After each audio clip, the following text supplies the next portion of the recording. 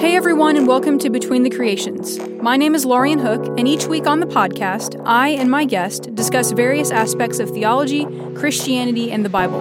I'm so glad you decided to join us. Let's get started.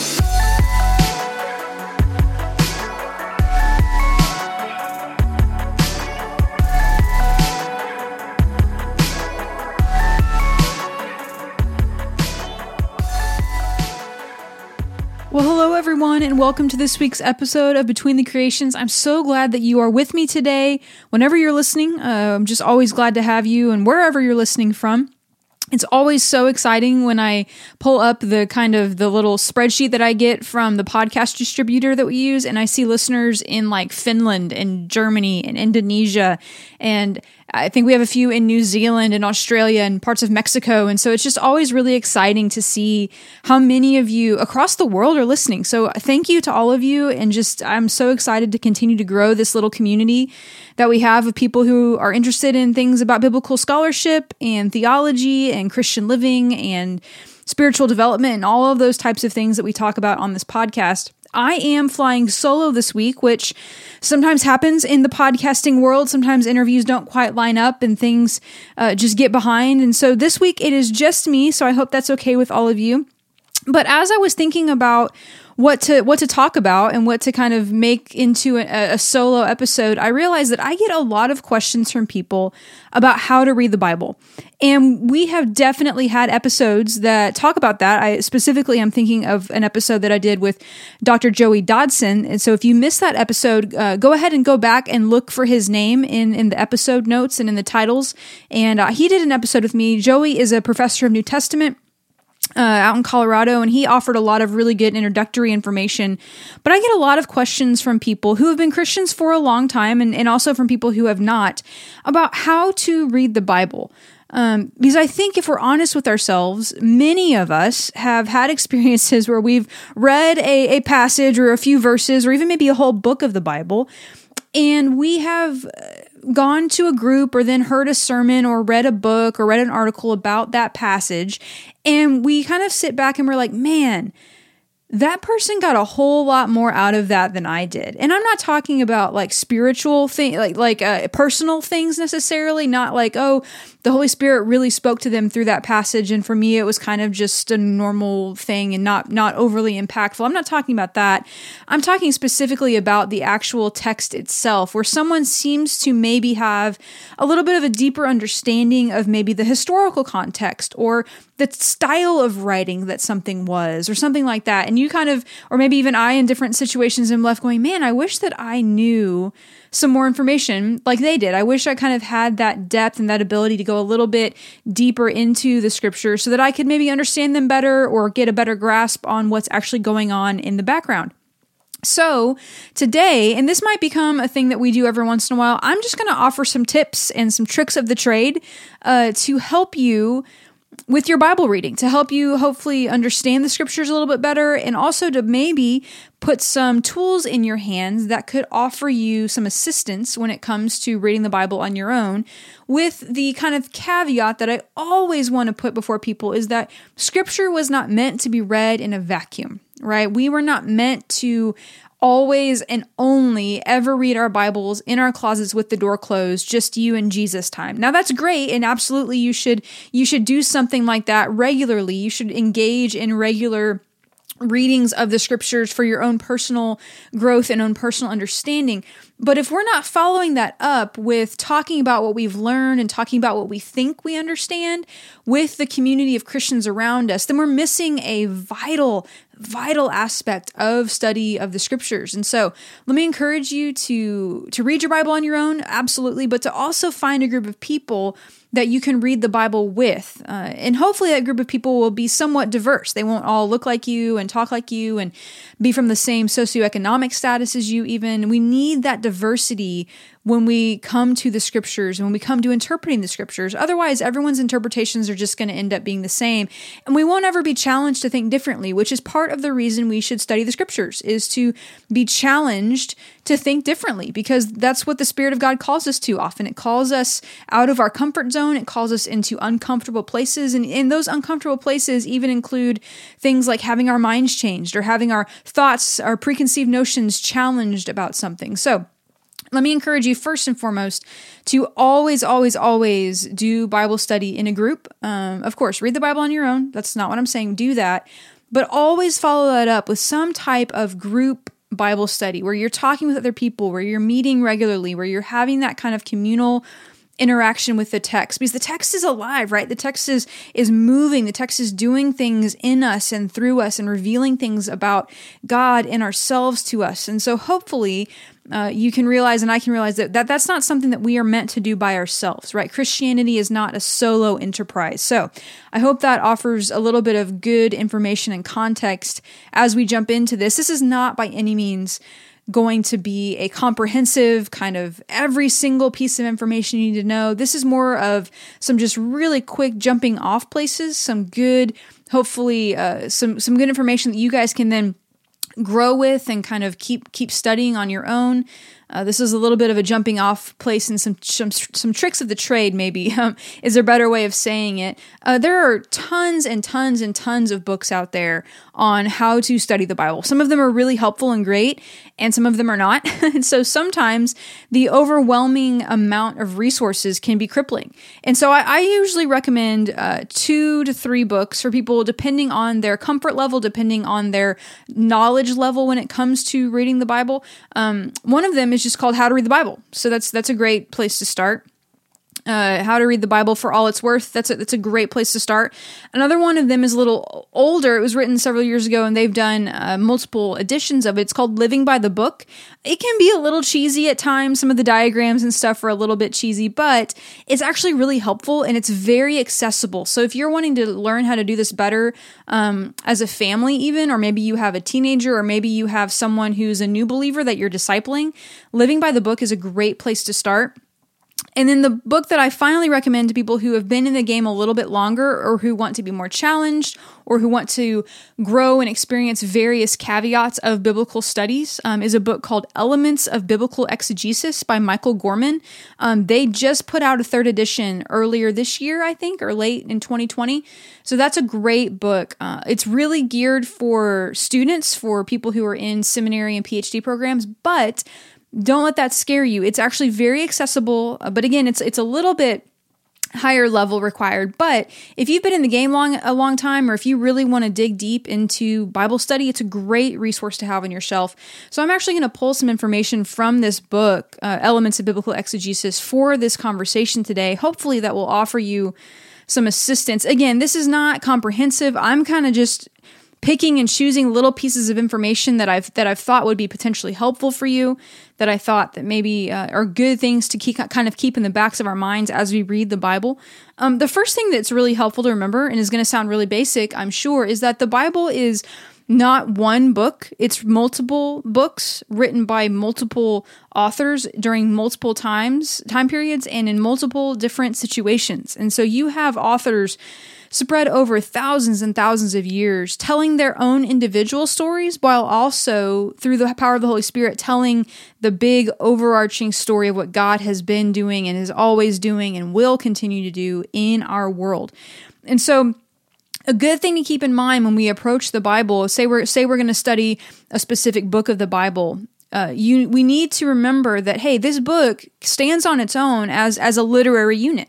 Right? There's a reason that this book is designated as a singular unit. It's, you have like something like Ruth, or you have something like Joshua or Judges or 1 Samuel, or even something like, 1 Peter. You have this book that has its own title, it has its own purpose, it has its own agenda. And I think that maybe it might be helpful for some of us who grew up in certain traditions. It's okay to realize, it's okay to say that the books of the Bible and their authors had an agenda when they were being written. Otherwise, they would not have been written. Paul would not have written a letter to the church in Rome, or Paul would not have written a letter to the church at Corinth if he didn't have an agenda or a purpose behind it. And so these things are written for a purpose, be that for historical kind of taking down information, or as a letter for other people, or as a prophetic kind of utterance that we need to remember and write down, or maybe it's a law that people need to know about.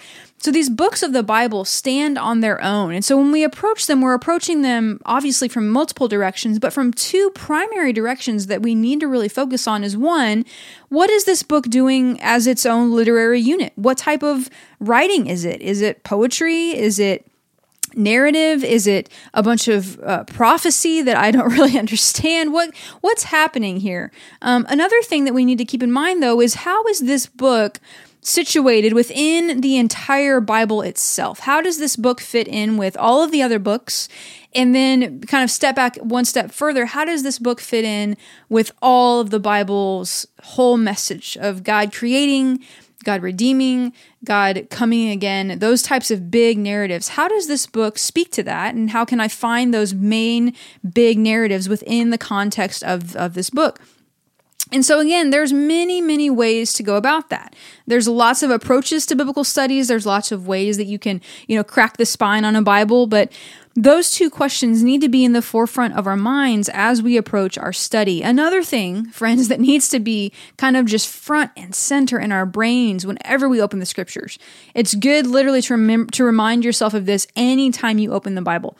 We all, every single one of us, every single person that you will ever come into contact with, whenever we open the Bible, we bring naturally, this is not a bad thing, this is not something that we should feel sorry for necessarily, but we bring, just because by nature of us being human, we bring our own preconceived notions, our own lenses that we're going to look at the scripture through, all of our ideas, all of our experiences. You will read the Bible differently because of who you are as a person. You have a unique interpretation in many ways of what you're reading and learning, and your interpretation and your experience of the text is going to vary from someone else's simply because they're a different person. But if we are not aware of these things, sometimes we can let our preconceived ideas or our own experiences or our own maybe incorrect thoughts or beliefs taint the text. And then we read into the text or read out of the text what makes us feel good or what confirms our already held beliefs rather than letting it challenge them, which is what the scriptures are supposed to be doing, is challenging and helping us and leading us in some ways. So we have to be aware. It would almost be helpful to literally, anytime you open the Bible, to just take a deep breath and remember, hey, I'm bringing who I am to the text. And that means the good and the bad and the things that maybe I wish weren't there and the things that have happened to me and the things that I believe. I'm bringing the fact that I'm a male or a female to the text. So women read the Bible differently than men and vice versa, and that's okay. We need the whole experience of the human drama in order to make sense of what's happening. But we need to recognize that we're bringing who we are to the text. And sometimes those things need to be kind of checked at the door a little bit so that we can kind of be challenged or form a better understanding of what's happening. Now, there's a lot of ways to talk about how should we study the Bible. And I think that the most simple version of this is just a few steps. The first step is observation. The second step is interpretation. And the last step is application. So observation, interpretation, and application. So we're first going to observe the text. And the word observe contains a lot. There's a lot to observe when we come to the biblical text. We're going to observe the context of what's happening. And that includes like the socioeconomic context and the historical context and the context of the book or the chapter or the verses we're studying, again, within that book itself or within the Bible at large. So the observation section of this kind of progression has a lot in it, but we're first going to observe the text. We're going to read it. We're going to ask questions of it. We're going to write down the things we don't understand, or maybe a funny name that we don't know what that means, or that sounds really strange to us. Or maybe you're reading about a custom and you're like, I have no idea why they did that. Make a note, write it down. Write it down as something that you're going to then, in the next step, which was interpretation, go figure out what it means. So we're going to begin interpreting the text. And again, much like observation, interpretation can take quite some time because there's a lot going on. We have to understand things, especially when we do the observation, And moving into interpretation, we need to understand things like the Bible wasn't written in English. It wasn't written for many of us in the language that we naturally speak. And even then, it was written in a version of Greek and in a version of Hebrew that isn't really spoken today anymore. So even if you were to go to Greece, they're speaking a different version of Greek than the Bible was written in. And so many of us, most of you, I'm sure, are not going to rush out and like I did, get a degree in biblical languages, because that's not for everyone, and I totally understand that. But we need to just be aware that we are several centuries in many ways, and also at least a language, if not a few languages, removed from what the Bible is written in. So we need to keep that in our minds. We need to be aware of that. And that's going to impact how we read, and that's going to impact the kind of research we do during the interpretation step. So we're going to observe the text. We're going to ask questions of the text. We're going to write down the things that don't make sense to us. Then we're going to interpret the text. And interpreting involves a lot of tools and involves a lot of extra reading. And my dog here is with me, and he is whining, and he has thoughts about interpreting the text too. You got any more to say? No? Okay, we're going to move along. So when you interpret the text, this is when we start looking at different commentaries and dictionaries and concordances and those types of things, maps, and those types of things are going to be really helpful to us as we try to figure out, what is this text actually saying? What did it mean in its original context? And that's a really important thing to realize. First and foremost, before you can understand what the text can mean for you today, we must understand what the text meant originally.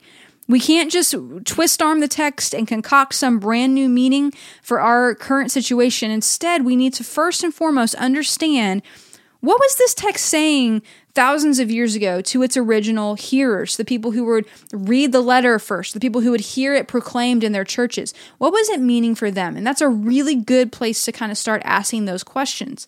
So, just some practical things that we can do.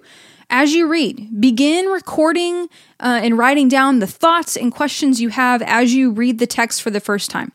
So as you open up and you're like, I'm going to study the Gospel of John. Well, as you read John 1, even if you've read it 500 times, write down things that jump out at you. Write down questions that you have. And here's another thing that might free some of us up a little bit. We can remember together that guessing and hypothesizing is not a bad reading strategy. It's not a bad thing to do up front. However, if we don't then go follow up our hypotheses or our questions or our guesses and actually look into them and actually do the research required, then that becomes a problem. But ask questions of the text. If you don't understand something, write it down as a note to yourself that when you get into the next step, that interpretation step, you can then progress and go look that up in a Bible dictionary. Go look that up in another translation of the Bible if that's going to help you understand that better. Those types of things are really, really helpful. Then, as we continue forward, it's helpful to grab things like commentaries. It's helpful to grab the works of other scholars. And friends, there are several commentaries available depending on your level of comfortableness, your level of comfort with the scriptures. So there's some introductory level commentaries. There's some commentaries that are really heavy on the Greek and Hebrew text. And so you kind of get to pick across the spectrum of in-depth, of how in-depth the commentary is, where you're going to fall. And that's okay. We're all going to be doing this differently, but resources like Bible dictionaries and commentaries are really, really helpful as we move forward with our studies. And they're things that we need to be thinking about, things that we need to consider, things that need to be at the forefront of our mind as we continue studying and as we continue learning and growing. The other thing that a lot of people who do good work when it comes to biblical studies that they're aware of, that the average reader might not be able to consider just because they don't have the training, which is totally fine. But there are ways to learn this stuff without going to seminary or without going to do a PhD, is that there are there's actually multiple, but there's two primary types of contexts that are happening when we read a scripture. We have a historical context and we have the narrative. And within these two types of contexts, the important thing to remember is that not every book of the Bible, actually, I don't think any books of the Bible, are being written as the events are happening in their entirety. So, for example, you have these primary types of context, one being historical context and the other being narrative context. Now, the historical context is the text of the author and the audience. So the person who's writing down the stories, again, the stories of things that happened, may have happened hundreds of years earlier, but the historical context is the context of the author and the intended original audience. The narrative context is the context of the narrative that is being written. So, for example, if I'm going to write down the book of Joshua, if I'm going to be the author of the book of Joshua, the historical context is what's happening around me, the author. It's what's happening around the original audience that I'm writing down the book of Joshua for. The narrative context is actually what's happening within the book itself. It's what's happening to Joshua and the characters within the story that I'm telling. So one of the things that's really important for us to remember is that many of the books of the Bible were written quite some time after the events that they are recording took place. So the authors are writing about things, again, that happened even before they were born sometimes, and they're writing these things down to a completely different generation and group of people than who experienced the events in the story they're telling. I hope that makes sense. And I think that that's helpful for us because there's a reason that if you read things like 1st and 2nd Kings, and then you read 1st and 2nd Chronicles, in many ways you read the same stories, but they sound very different. They're recounting in across many chapters, they're recounting the exact same stories, but they sound different. There's different information that's highlighted, and sometimes the details get a little bit different because 1st and 2nd Kings and 1st and 2nd Chronicles are written during very different periods of time by different people. So they're written to a different audience for a different purpose. And so we have to keep that in mind as we responsibly read the biblical text. So again, I told you this was not going to be a massive, comprehensive kind of approach to everything. Because that's just, I can't do that in one single podcast episode. But another question, so this is, like I said, this is a little bit rapid fire. This is kind of just things that hopefully we can kind of just put a pin in and remember to come back to later, just personally as we study, or maybe this will kind of pique your interest about a specific topic. Another question that I get a lot is, well, what Bible translation should I use? What is the best translation? And here's the fact of the matter. None of them get it right in every single possible way. And so they all have their own flaws. They all have, again, remember how we talked about agenda and audience at the beginning? All of the different Bible translations that we have today, I'm speaking specifically of English translations, they were all written for a specific purpose by a specific group of people, usually commissioned by a specific university or a specific denomination. And so they have an agenda. The writer or the translators and the translation team and the publisher and all of that stuff, they have an agenda. They have a purpose for why that translation exists. So if we're going to be responsible Bible readers, we need to be reading multiple translations. Preferably, if you can, go ahead and grab the Greek and the Hebrew, but that's not the case for most people. So the best way to do this is to read several translations. So don't just have one Bible that you only read this one. Get a parallel Bible that has multiple translations in it, or make sure you pull up different translations online if you're going to read stuff. Now, there are some preferred translations if you're going to be doing in-depth Bible study and exegesis and biblical interpretation and those types of things. And again, I'm kind of using the book that I mentioned at the beginning, Elements of Biblical Exegesis. They have a really good listing of different translations in this particular book. And I agree with most of it, actually. I think they do a good job. Some more common translations that they recommend and that I also recommend for people to use as maybe a primary kind of jumping off point, but again, remembering to read other things, is the New Revised Standard Version. Not the RSV, not the Revised Standard Version. We need to be reading the New Revised Standard Version because the New Revised Standard Version corrects a few things, makes some updates to the translation that are really helpful. Another really good option is the New American Bible Revised Edition. Again, making sure that if you are going to look into these, that you're looking at if I'm saying Revised Edition, there's a reason for that. It's because it's been updated, maybe taking out some of the more archaic language. A little bit more scholarship has gone into it based on things that we've learned since the original one came out. But the New American Bible, the Revised Edition, is a great place to also kind of start as a jumping off point for biblical scholarship or just a little bit more intensive Bible study. The New International Version, 2011, and anything that has come out after that is another really good place to start. They've done some really good work with the Greek and the Hebrew there and put together a good team. So those are some good ones to start. Probably the more accessible of those ones that I just mentioned would be the New Revised Standard Version, or the NRSV, and the New International Version 2011, and anything kind of coming out after that point. Those are two really good ones for just to have as maybe the Bible that you carry around, or the one that you reference the most often. Again, remembering that we need to read multiple translations and read often. So other ones that are good, but that have maybe a little bit more of that agenda kind of coming out, which is not a bad thing. It's just something that we need to be aware of. The New English Translation, the NET, the English Standard Version, the ESV, which is really popular, especially here in the States.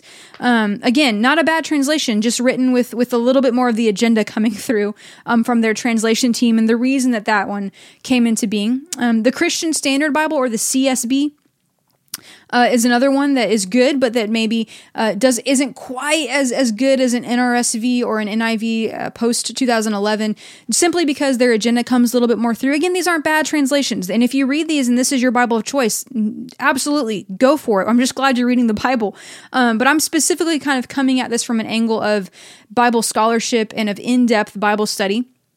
Other ones that are not good for biblical exegesis or for in-depth Bible study, but are good for other things. Things like the New Living Translation or the Common English Bible. They're great, but they're not necessarily the best ones to use for in-depth Bible study. They're good for just general reading, devotional reading. They're good if you are a new believer and kind of some of the archaic, weird language of other translations is hard. Those two are really good. The Message is also one that is wonderfully written, but it's not a Bible translation in the pure sense. It's more of a Bible paraphrase and a rewording of things. And Eugene Peterson did that translation work and did a great job. But again, the Message is not a text that we're going to go to do all of this type of biblical interpretation and the exegesis and the looking into the contexts and those types of things. So just good things to know. Again, read multiple translations, because all translations, again, have their weaknesses. They have their agendas. They're going to have their own perspectives, and that's okay. Of course they're going to. But we need to be kind of widely read people of the Bible if we're going to do good in-depth Bible study. And we need to make sure that we are reading across different perspectives. So we want to make sure that we're reading translations that weren't done by a bunch of people who just look like us. Read translations from different countries, that have been done into English. Read translations that you've never read before. But again, remembering that there are some that are more in tune with biblical scholarship and with intensive exegetical study. Again, if you're gonna try to really do an in-depth study of the Gospel of Mark, you maybe read the Message as the fourth translation that you read. Don't use it as your primary translation. But again, read widely, read a lot of different Bible translations, because that will help you, and you'll begin to see things that are different. And those differences should raise questions in you. Why did this translation do this and the other one do something completely different? And those can become good places for you to then jump off and learn more about the biblical narrative and the context of what's happening and why there are discrepancies across translations. Those are great places to kind of gather further questions that will then deepen your understanding of the scriptures and hopefully increase your love and knowledge of God, and also your understanding of yourself and where you fit into that narrative. So I know this was a little bit rapid fire. I know it was a little bit random, but these are common questions that I get from a lot of different people, from a lot of different denominations, people who have been Christians for a long time, also new believers. So if you have these questions, you're in good company. If you have questions like them, you're also in good company. I will probably do another episode or two just doing some rapid fire general question answering about Bible study and about different ways to study, and so be on the lookout for those. Again, I don't really like doing episodes by myself. It's a lot less fun for me to sit here and talk into the microphone for some time, but I hope this was helpful for you. So until next week, you guys take care, and we will be back later.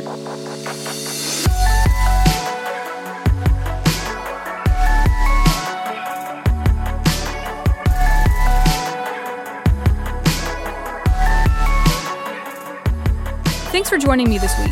It's a huge help when you like, rate, and subscribe to Between the Creations wherever you listen to podcasts. You can also follow the podcast on Instagram or Facebook for news about upcoming episodes.